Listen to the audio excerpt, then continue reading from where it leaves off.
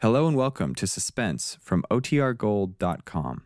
This episode will begin after a brief message from our sponsors.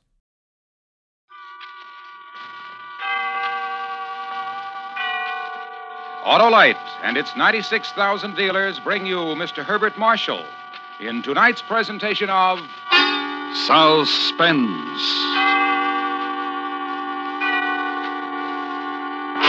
Tonight, Autolite presents a spy story, the true story of that series of events known as the 39 Steps, starring Mr. Herbert Marshall.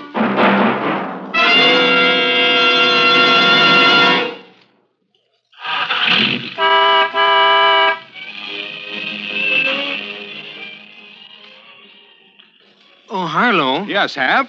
What was that all about? Well, I was just demonstrating the Autolite electrical system, Hap.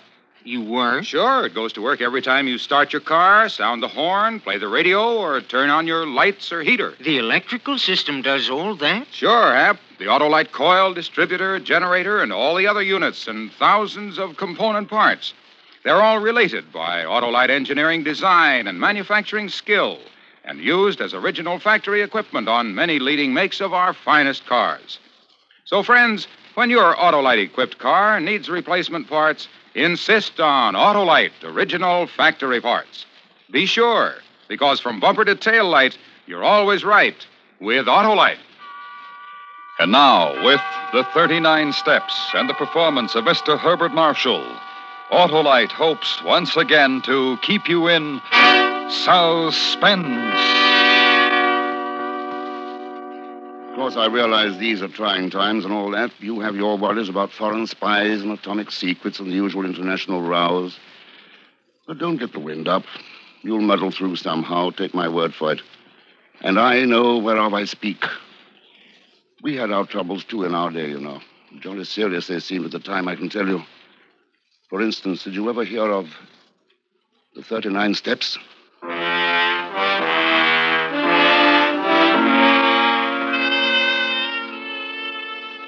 It was in the spring of 1914. I'd spent the last 10 years on the African veldt in the Bulawayo country.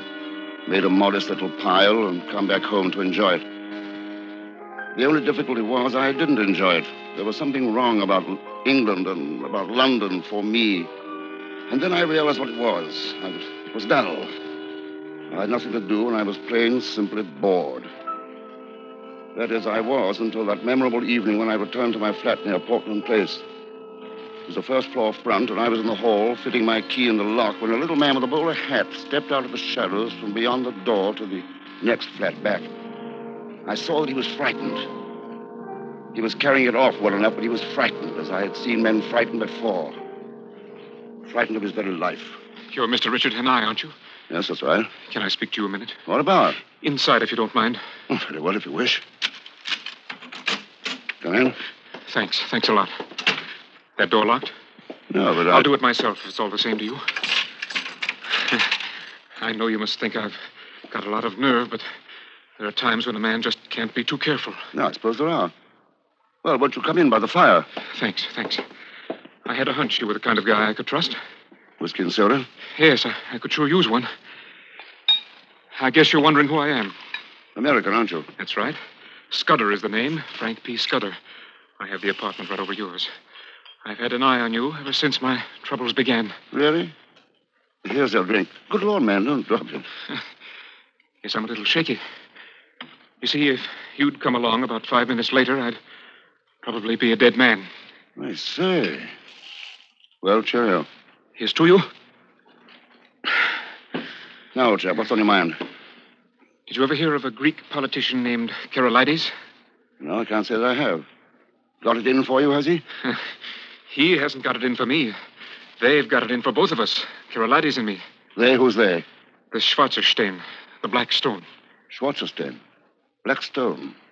Sounds like some sort of German sporting society. Well, you're not far off at that. But it's not the kind of sport you're thinking about. Their sport, Mr. Hanai, is war. Sounds serious. It is serious. It's deadly serious. But let me start from the beginning. I guess you know that all the countries over here have their spies, including your own. One hears of that sort of thing naturally. Well, it's true. I'm with your people. The only trouble is I've gotten in a little deeper than I figured on. Sounds like interesting work. Well, it is if you can stay alive. And right now, that's my big problem. Because tomorrow morning it will be announced that this Karolides has been appointed Prime Minister of Greece, and that he's going to pay an official visit to England.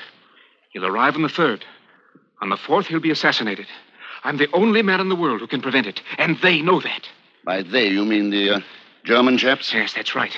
And that's why they're after me. Well, if you want my advice, I'd say there's nothing to it. Simply go to the authorities. No good, no good. They'd find out about it, and then they'd just change their plans. You know your business, I suppose. Still, I hardly see how the murder of an obscure Balkan politician can very well involve anyone in war. That will only be the incident.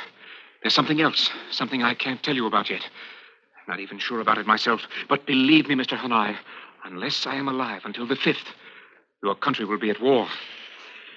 This is all pretty hard for you to swallow, isn't it? Well, you must admit it's rather a tall tale. Now, let me show you something. Come over here by the window for a minute. Now, pull the blinds. Very carefully. Tell me what you see. A couple of chaps loafing in a doorway. Doesn't it strike you as pretty late for people to be loafing in doorways? Waiting for someone, I suppose. That's right. They're waiting for me. Oh, I see. I'll even describe them to you. One is short, heavy-set, dark. The other is tall, young, blonde. Am I right? Yes, by Jove, you are. They are the Black Stone, Mr. Hanai. And there's another one who isn't even with them. The head man. He's older than either of these two. Chubby, thick glasses like a professor. One of his eyes looks milky, like he was getting a cataract, and he's completely bald. If you ever run across him, Mr. Hanai, watch out. I don't intend to run across him.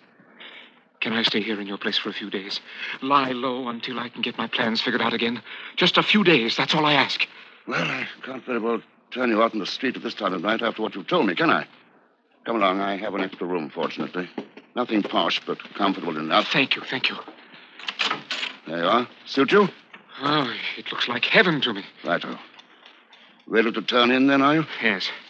Listen, I'm very sorry to trouble you. That's quite all right. You don't mind if I lock the door, do you? From my side. You still think maybe I'm crazy, huh? Maybe those two guys outside are my keepers. Oh, I wouldn't say that. Now, go ahead. Lock the door. In fact, it'll make me feel better. Right you are. And, Mr. Hanai. Yeah? I'll be grateful to you until the day I die.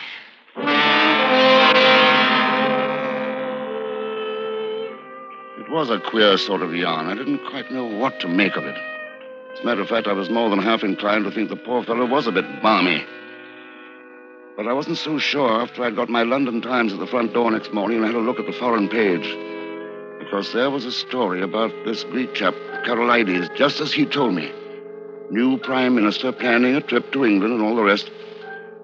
I went to Scudder's door and knocked. There was no answer, so I ventured to unlock the door and poke my head in. The shade was flapping at a wide-open window, which was natural enough. Americans are fiends for fresh air. But there was something else that was not at all natural. For Scudder lay sprawled on his side across the bed, his face white as a sheet, his mouth working as he tried to speak to me. Hanai! The steps. Scudder, what's the matter? Find the steps. Low tide. The 5th. The 39 steps. And then he rolled over on his face, quite dead. And I saw the knife. It was buried in his back to the hilt.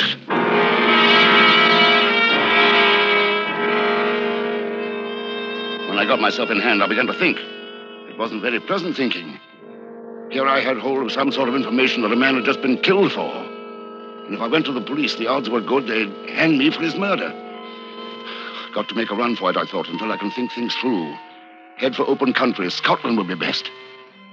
And then I thought of something else. I crossed the room and looked carefully out of the window to the street below. There they were, sure enough, the same two lads. Not waiting for Scudder now, waiting for me. Suddenly, Scotland seemed a very long way off. And all at once, I heard the sound that was my inspiration, the milkman rattling his cans on the stairs outside my flat. I ran to the door and opened it. I say, my good man. Hi, morning, Governor. What's up? I'd like to have a word with you. What about? I'm late enough as it is. About making a sovereign for yourself. Step inside, will you? Oh, well, I'm not one to turn down good coin of the realm. What's the game? I want the loan of your cap and jacket and your milk cans for just 5 minutes. It's for a bet. Well, I don't know. I'll tell you what, if you could make it £2. Done. Here you are. Righto, I never saw I'm a man to spoil a bit of sport. Thanks. Now, all you have to do is to stay here until I get back. Right you are. Governor, pull the cap down a bit more. There you are. As proper a milkman as ever, I see. Fine. Now give me the cans. Right. And just wait here. Understand? Right. Only 5 minutes now. Yeah. I'll be right back. And mind you don't jostle that milk about. Oh, stop worrying and shut up. Well, all right. There's no need to get shirty. I opened the door and stepped out briskly onto the street. The two lads across the way looked at me sharply. But I kept on until I'd rounded the corner. It was only then I heard them coming after me. I tossed the milk cans over a wall and began to run. And I ran as I've never run before or since.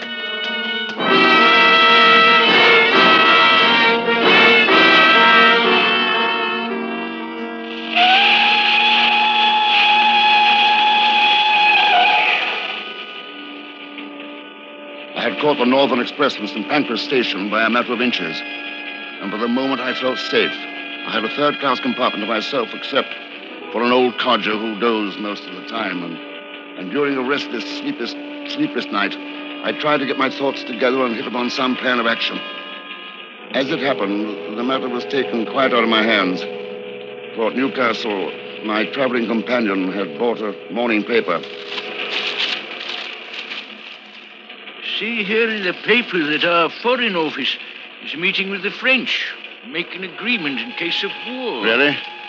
Mapping out a plan of mutual defense, disposition of our fleet, all that sort of thing. Very wise, I should say. Here's a jolly bit. Another murder. Murder? Some fellow named Hanai did in another chap with a knife. Have they found him? Not yet. The Portland Place murderer, they call him. Give it a description. Tall, fair, about 30, small moustache. Silly business. It could be most anybody. It could be you, for that matter. You answer fairly well to that. Yes, I suppose I do. Thought to be traveling north, it says. You see, that could be you, too. Police must be stupid fellows to think that they can nab him with that sort of flimsy stuff. Yes. Police notoriously stupid, of course. Hello. Wonder what they're stopping for. Oh, let a train go by, a goods train, possibly. Schedule's all hashed up lately. Don't run things the way they used to. I say, guard. Yes, sir? Step in here a moment, will you?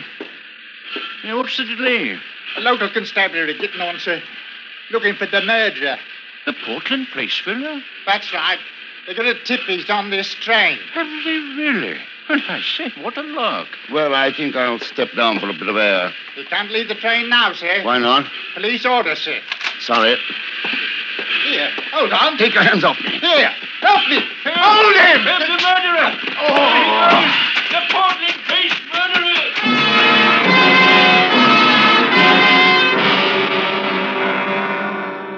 When I topped the rise of the moor, I saw they had men fanning out in every direction. They would soon have me hopelessly surrounded. There was only one chance. A country house a few hundred yards away. Nothing for it but to throw myself on the mercy of the owner. Yes? Sorry to bother you, but I'm in a bit of trouble.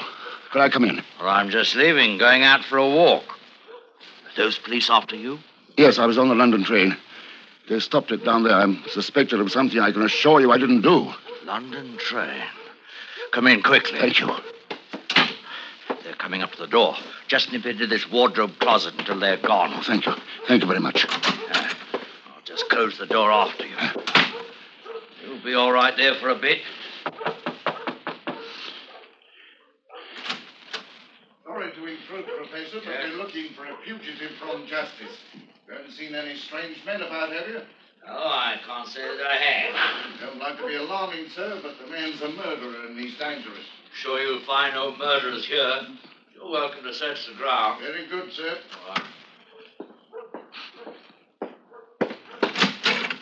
You may come out now. Oh, thank you. I must say you did that beautifully, and I can't tell you how grateful I am. And I'm grateful to you, Mr. Hanai. You know who I am? Indeed, I do. And I would have turned you away if you hadn't been so persistent. Astute of me not to guess immediately, but in my wildest dreams, I wouldn't have hoped to catch you on my own doorstep. Catch me? Who are you? You don't know? I suppose that's because in your wildest nightmares, you wouldn't dream of walking right into my house. Or maybe it's this hat I'm wearing and the light's not too bright. One moment. There now, Mr. Hanai. Can you guess? I'd never seen him before, but Scudder had described him to a T. The head man of the Black Stone, chubby, thick glasses like a professor, completely bald. One of his eyes, milky. And I remembered Scudder saying, if you run across him, Mr. Hanai, watch out. Well, here I'd run across him, sure enough. And while I was gathering my wits, I sensed something. There was someone behind me. I moved, but not in time. Something came down with a sickening crash on the back of my head, and I felt myself falling through black and bottomless infinity.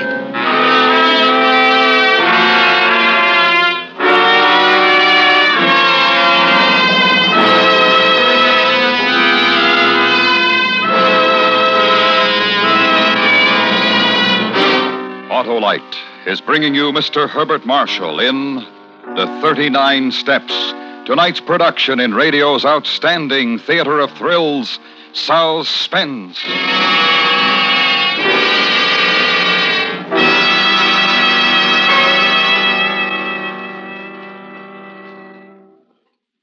Well, Hap, how's the team? Oh, you mean our basketball team, Harlow? No. I mean the Autolite team in your Autolite-equipped car. That team of Autolite electrical system units, including the coil, distributor, generator, starting motor, and all their thousands of component parts.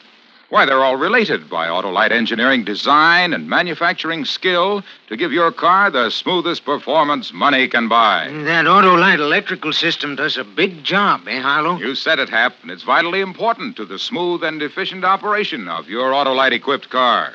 Then I'm off to treat my car to a checkup at an Autolite service station. Right, Hap. And friends, visit your car dealer or nearest authorized Autolite service station. You'll find the authorized Autolite service station nearest you listed in the classified section of your telephone directory.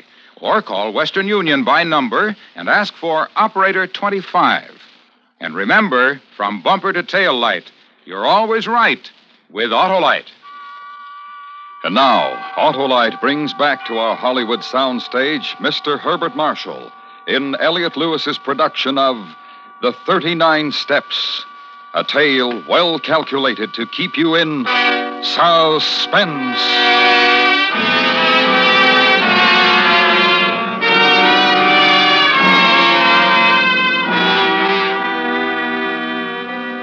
I came to my senses with a raging headache and found that I was locked in a sort of storage room with a heavy bolted door and barred windows. Climbing to the window, I saw that it was nearly dusk and that there was a powerful touring car sitting in the drive. I surmised that they were only waiting for dark to dispose of me permanently. But while I was taking mournful stock of my seemingly hopeless surroundings, I heard something that made my heart leap. Someone at the door.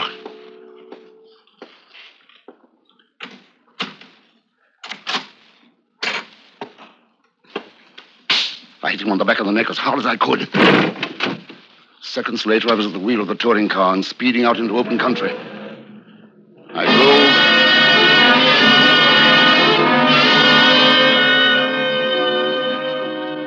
drove. All night, I drove on the white roads that ribbon the moor, circling, doubling, climbing. At dawn, I drove off the road into a narrow vale among tall fir trees, and I stayed there, hidden among the trees, till nearly dusk.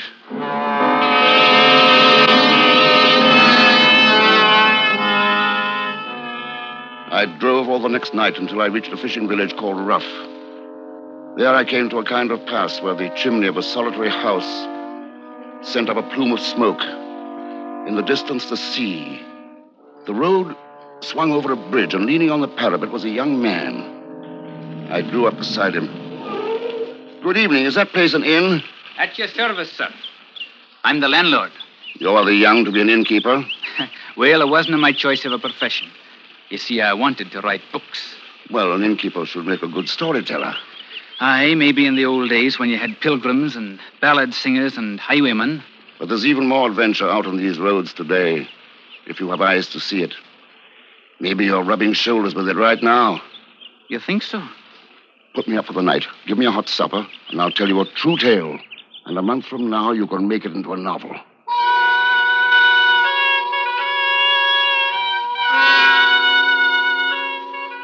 Well, I pitched him a lovely yarn. I altered details, but I put in some of the truth.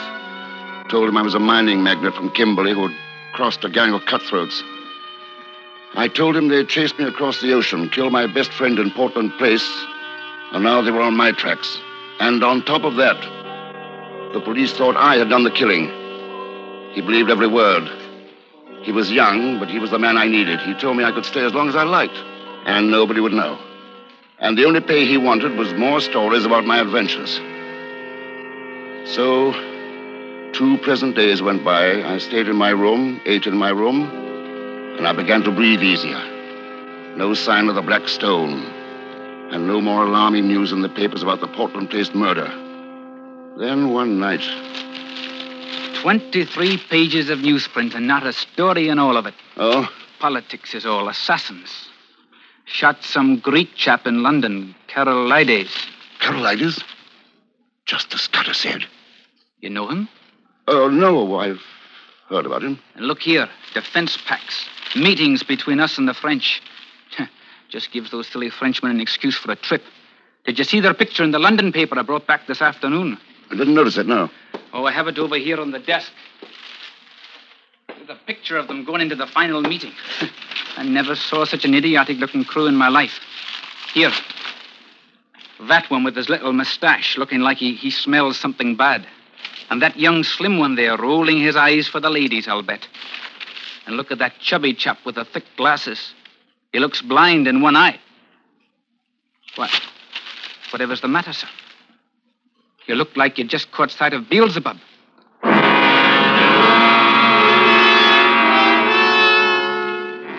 I had. I'd seen Satan himself. The head man of the German Black Stone was looking placidly out at me from that newspaper picture. He'd been there with the French delegation. He'd attended those secret meetings. And now the plans for the defense of England and France for the disposition of the British fleet were in his hands on their way to Germany. That was what Scudder hadn't been able to tell me. But he'd said something just before he died. Low tide, the 5th. Did he mean they were sailing at low tide on the 5th? But from what point? Sailing in what? I excused myself and went into the bar of the inn. It was crowded with fishermen playing darts, drinking, arguing about the day's catch. Here you are, sir. A pint of half and half. Oh, thank you. Oh, here. Give me another drink. Are you not taking a wee bit too much there, Ralph? Oh, had a rotten day. Rotten luck. 8 blessed hours. I was anchored off the 39 steps. Didn't haul in more than 2 dozen for the whole 39 steps. 39 steps. That was what Scudder said. The steps at low tide. Bartender. Aye, sir. I'll fill it up again. If you don't mind.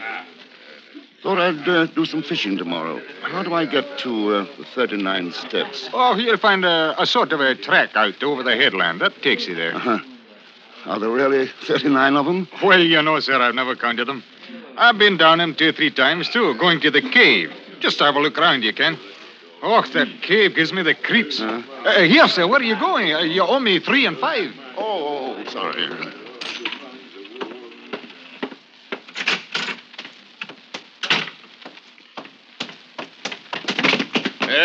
What's your big hurry, my boy? Sorry, officer. Haven't seen you around Rupp before. Here, let me take a look. No, some of the time. Hey, you look a lot like that fella they're after. Portland Place murderer, they call him. You just come along with me. Wait! You won't get away! The murderer! It's the murderer! He was older and heavier than I, so I outdistanced him easily enough. But it was only a question of time. I had to work fast. Find the steps. Find where they led. I ran all the way to the edge of the headland overlooking the sea. The sky was overcast and it was dark as my pocket. I stumbled along, barking my shins on rock and scratching my face and hands in the gorse. Then I found them. Narrow steps carved in the face of the cliff, leading down. I felt my way along the rock wall, going down step by step.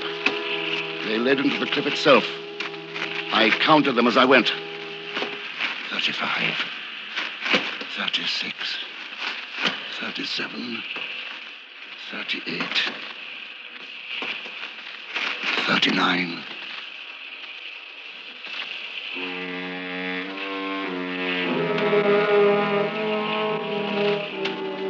The steps ended on what seemed to be a wide shelf of rock. I strained my eyes in the blackness of the cave and gradually made out the dull sheen of water. Below me was an underground lake that seemed to rise and fall with the movement of the sea.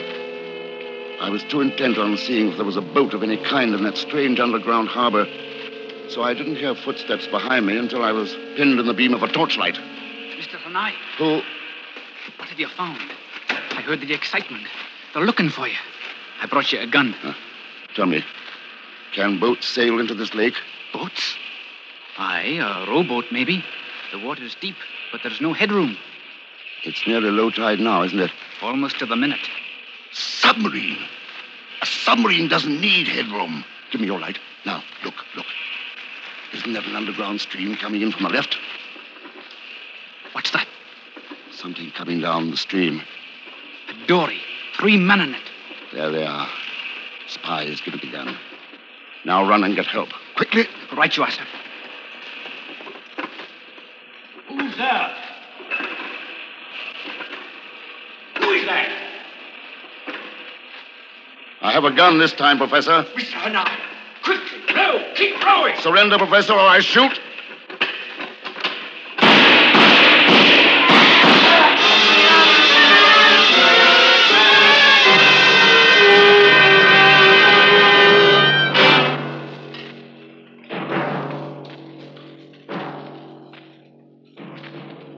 Seven weeks later, as all the world knows, we were at war.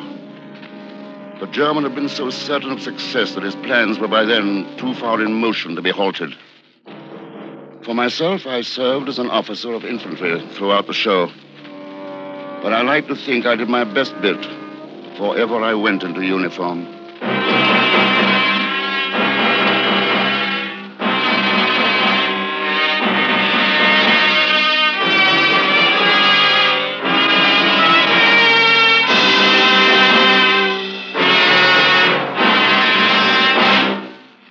Suspense.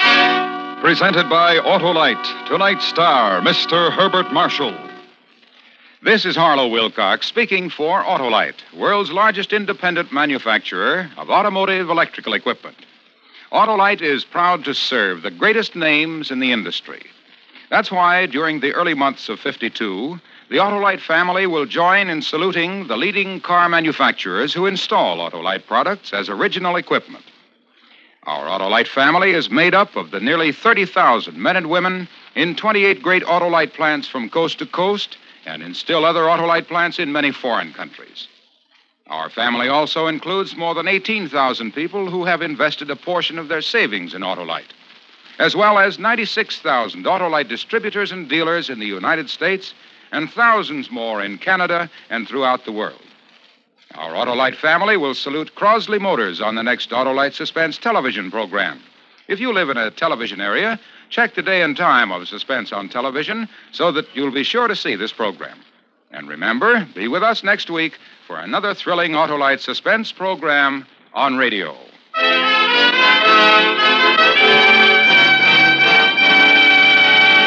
Next week on Suspense, our star will be Mr. Joseph Cotton in a story about 3 people adrift in mid-Atlantic, each wanting the other dead.